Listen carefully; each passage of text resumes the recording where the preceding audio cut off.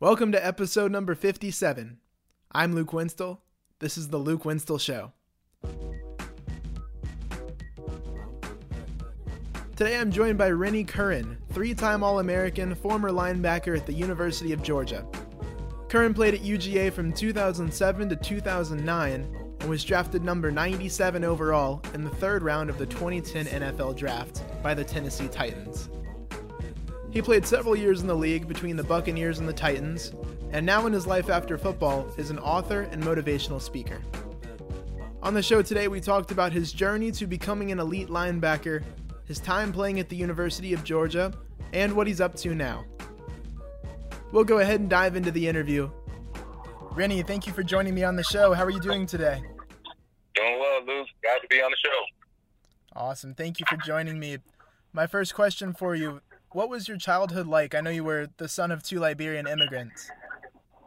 Yeah, that's a great question, man. My childhood, man, is definitely, when I think about it, a lot of humble beginnings when it comes to just how I was raised, man. I was raised really with the foundation and the values of, like, respect, hard work, discipline, humility.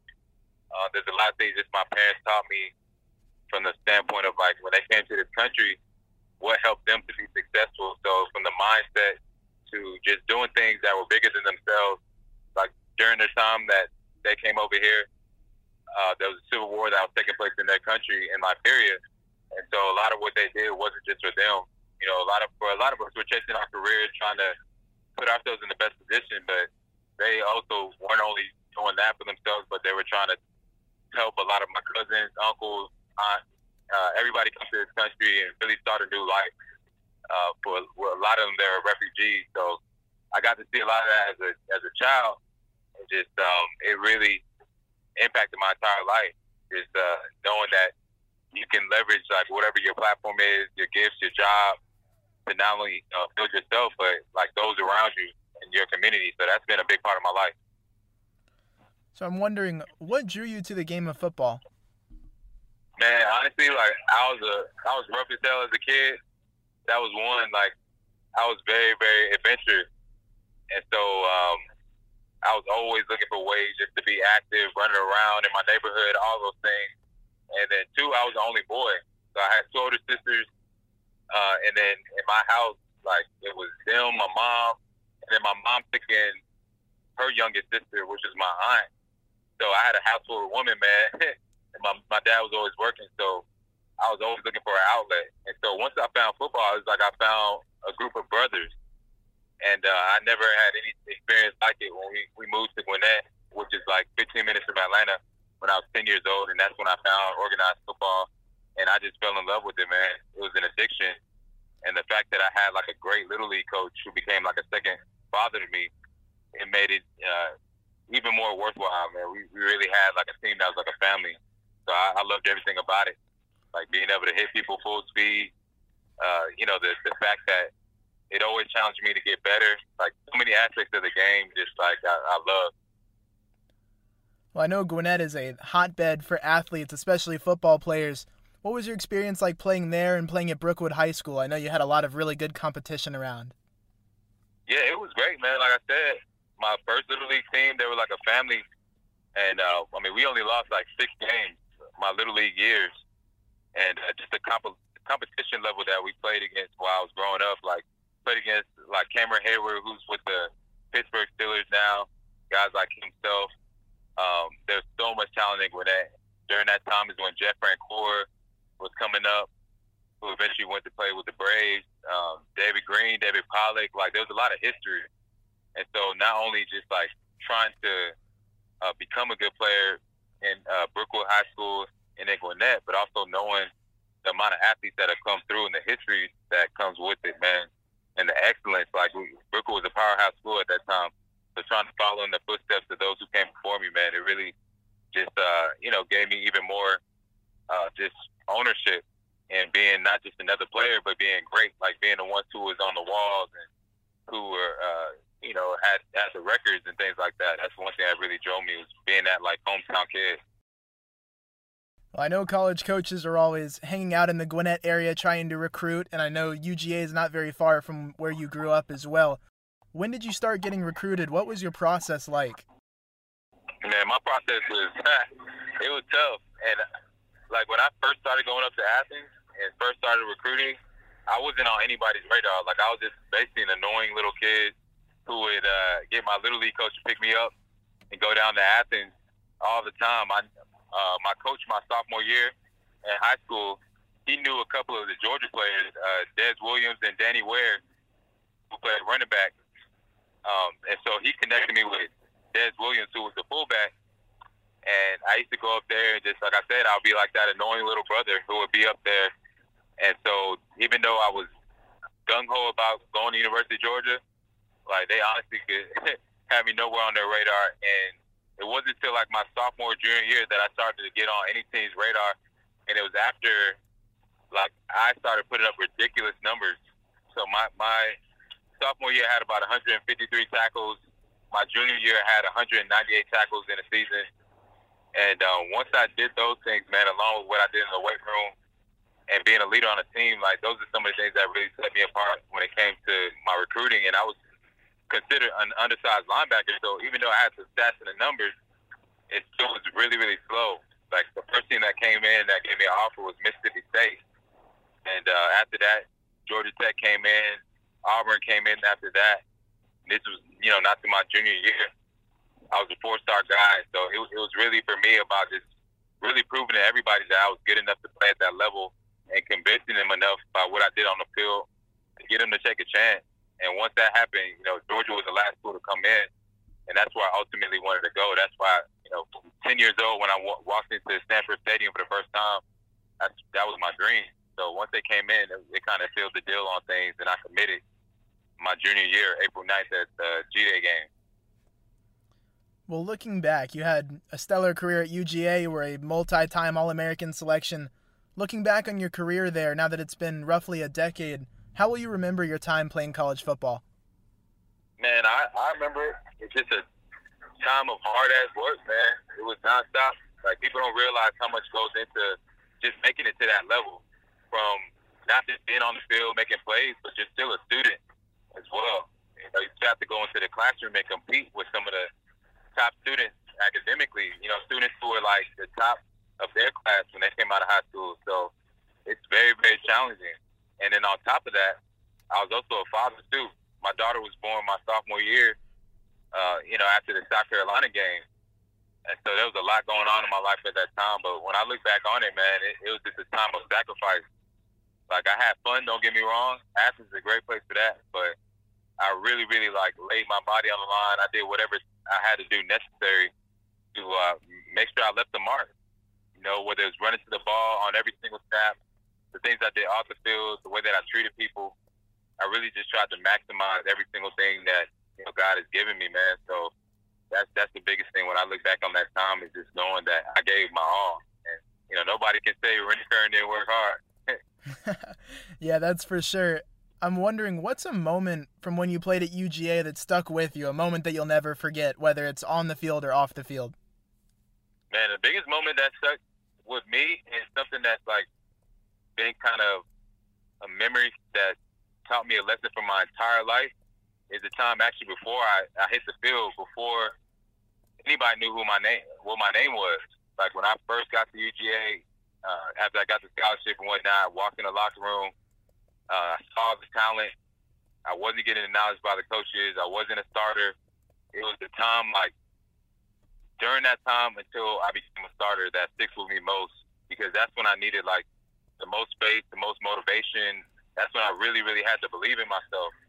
And it's true, with anything I'm doing now in life, whether it's starting my first business or, my relationship, anything, having that faith, man, and believing before something actually happens, that's what sticks out to me most. So when I was third string, having to go in the weight room by myself, going in the film room by myself, really dedicating myself to the grind and, loving the process before any success, before any newspaper articles, before anybody knew Rennie Curran, man, that's what sticks out to me. And I try to apply that mentality to, everything I do now.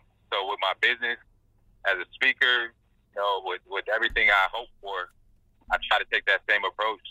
Before the success comes, just knowing that I got to put the work in. I got to operate at a certain level before I'm ever going to get rewarded. Most definitely. And I know you were really well liked when you were at UGA, both on and off the field. You had a great playing style that a lot of fans love to watch. Is there a guy today, when you turn on the TV and watch college football, that kind of reminds you of yourself, whether it's your playing style on the field or your style off the field?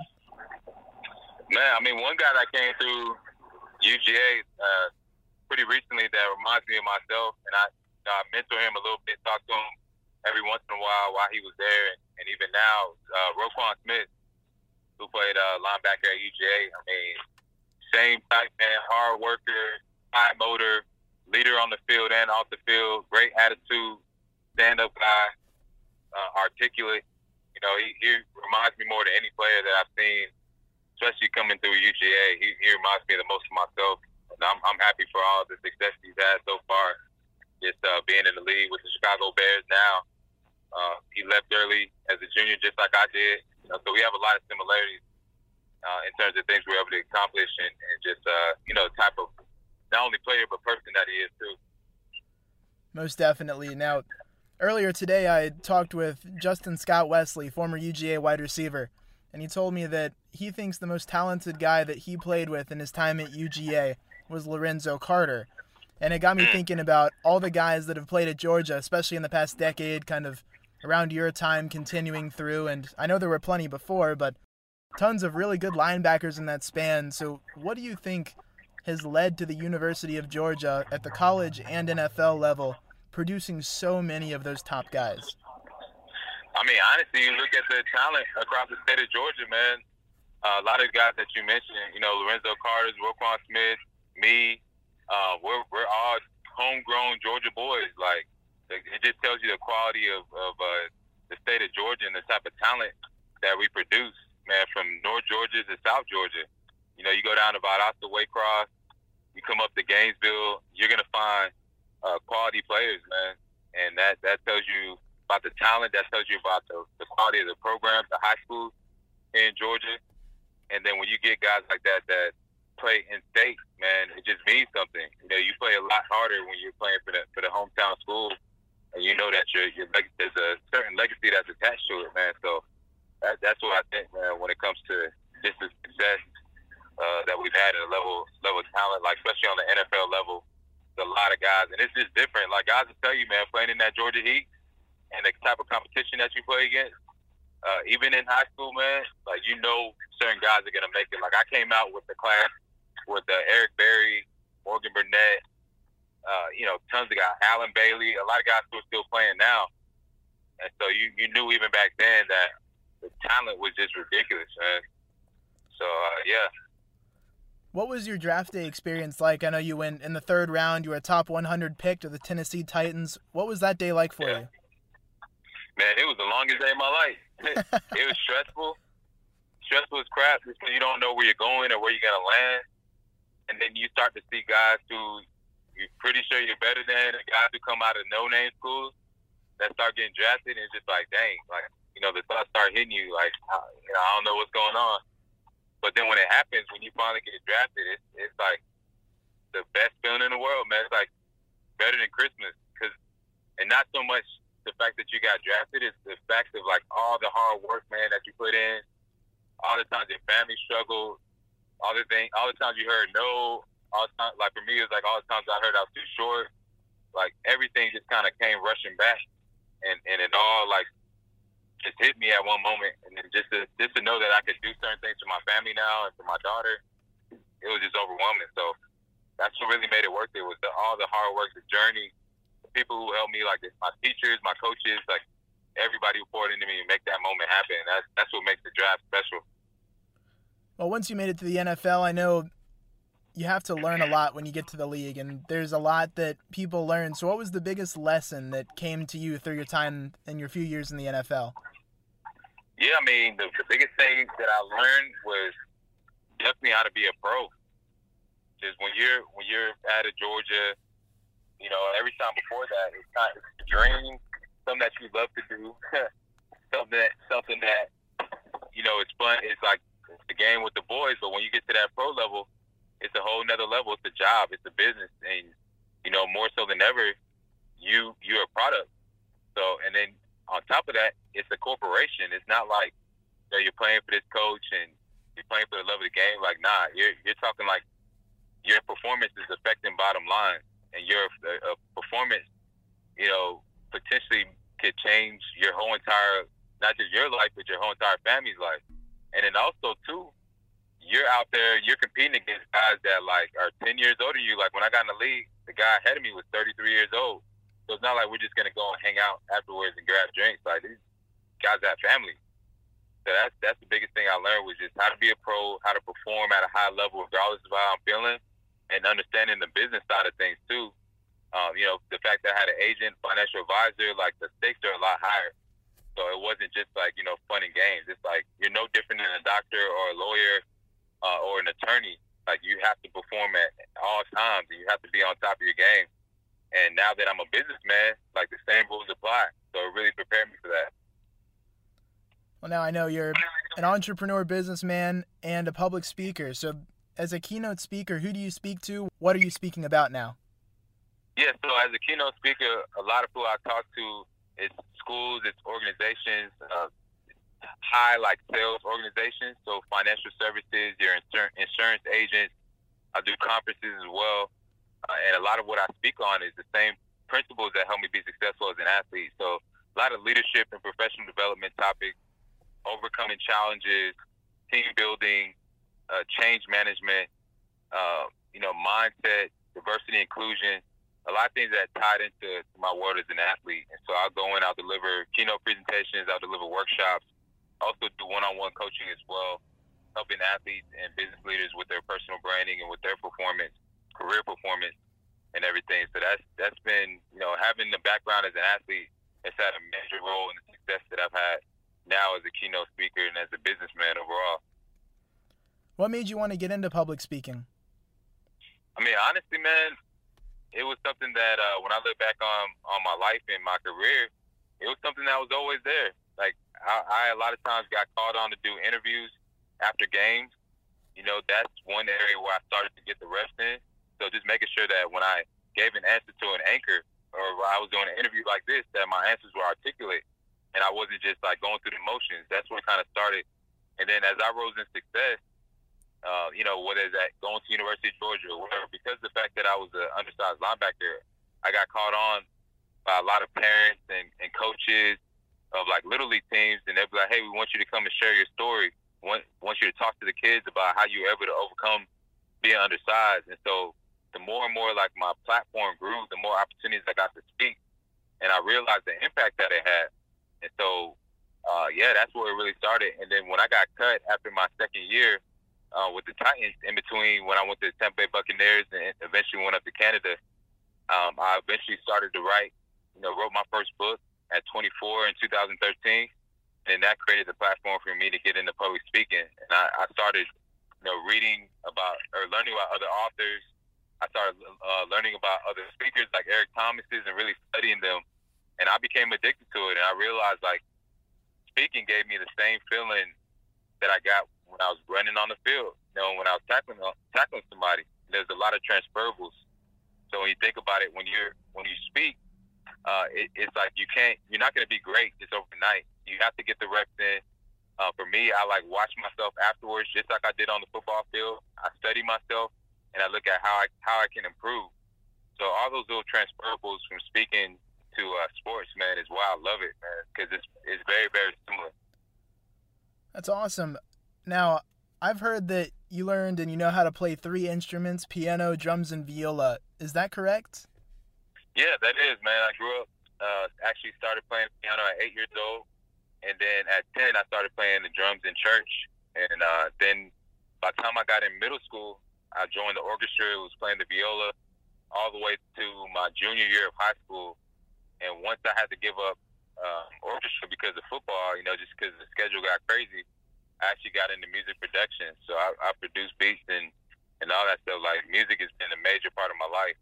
I still have a music room in my place now and still play by ear and things like that. So, yeah, that's a big part. And anytime I talk to athletes, man, I'm like, don't just box yourself in. Don't just be an athlete. Be more and really challenge yourself to grow and expose yourself to different things. So yeah, that's been a big part of my life. Yeah, you're definitely much more than an athlete. I had to ask about the music because I know it's been a big part of your life throughout, but what inspired you to learn all of those instruments and make music such a big part of your life? Yeah, I mean, I just loved it, man. I loved it. There was no actually there was a big inspiration that early on. Now that I think about it, whenever I was because I was an adventurous kid, I was always in the streets. I was always finding myself in trouble. And so one of the ways my my mom especially, she got me to calm down was and just be still was by exposing me to music. Like she would have me watch like all these different music artists and like watch their greatest hits videos. So it would be like Lionel Richie, Tina Turner, Michael Jackson, of course, all these different artists. Even ABBA, like Dancing Queen, like like videos like that, man. So my musical exposure was huge. And then you tap like my African background, African heritage. We have rich music is a big part of our culture as well. So that's really what kind of started things. And then once I got playing the piano and taking lessons, I started getting the formal training, and I would start to play, anything that I love to hear on the radio. I would just start to play it. And when you think about major moments in your life, there's always music attached to it. So whether it's football, pregame, you got a song that really inspires you and drives you, or it's a girl that you like, and so there's a love song that inspires you. Like all those things, when it comes to music, man, those are things that inspire me. It was a big part of my life. Well, awesome, Rennie. That's all the questions I had for you. Thank you so much for your time. No problem, man. Thanks for having me on the show. Next up on the Luke Winstall Show, I spoke with former University of Georgia wide receiver Justin Scott Wesley. You may remember Justin from the 2013 UGA season where he made 2 game-breaking plays, one against South Carolina, an 85-yard touchdown to seal the game, or his game-winning 25-yard touchdown catch against number 6 LSU. Justin was a big playmaker when he played in college. Now in the business world, he's a big playmaker. I'm looking forward to bringing you the story of Justin Scott Wesley next week. That does it for this edition of the podcast. I'm Luke Winstall. This has been episode number 57 of The Luke Winstall Show.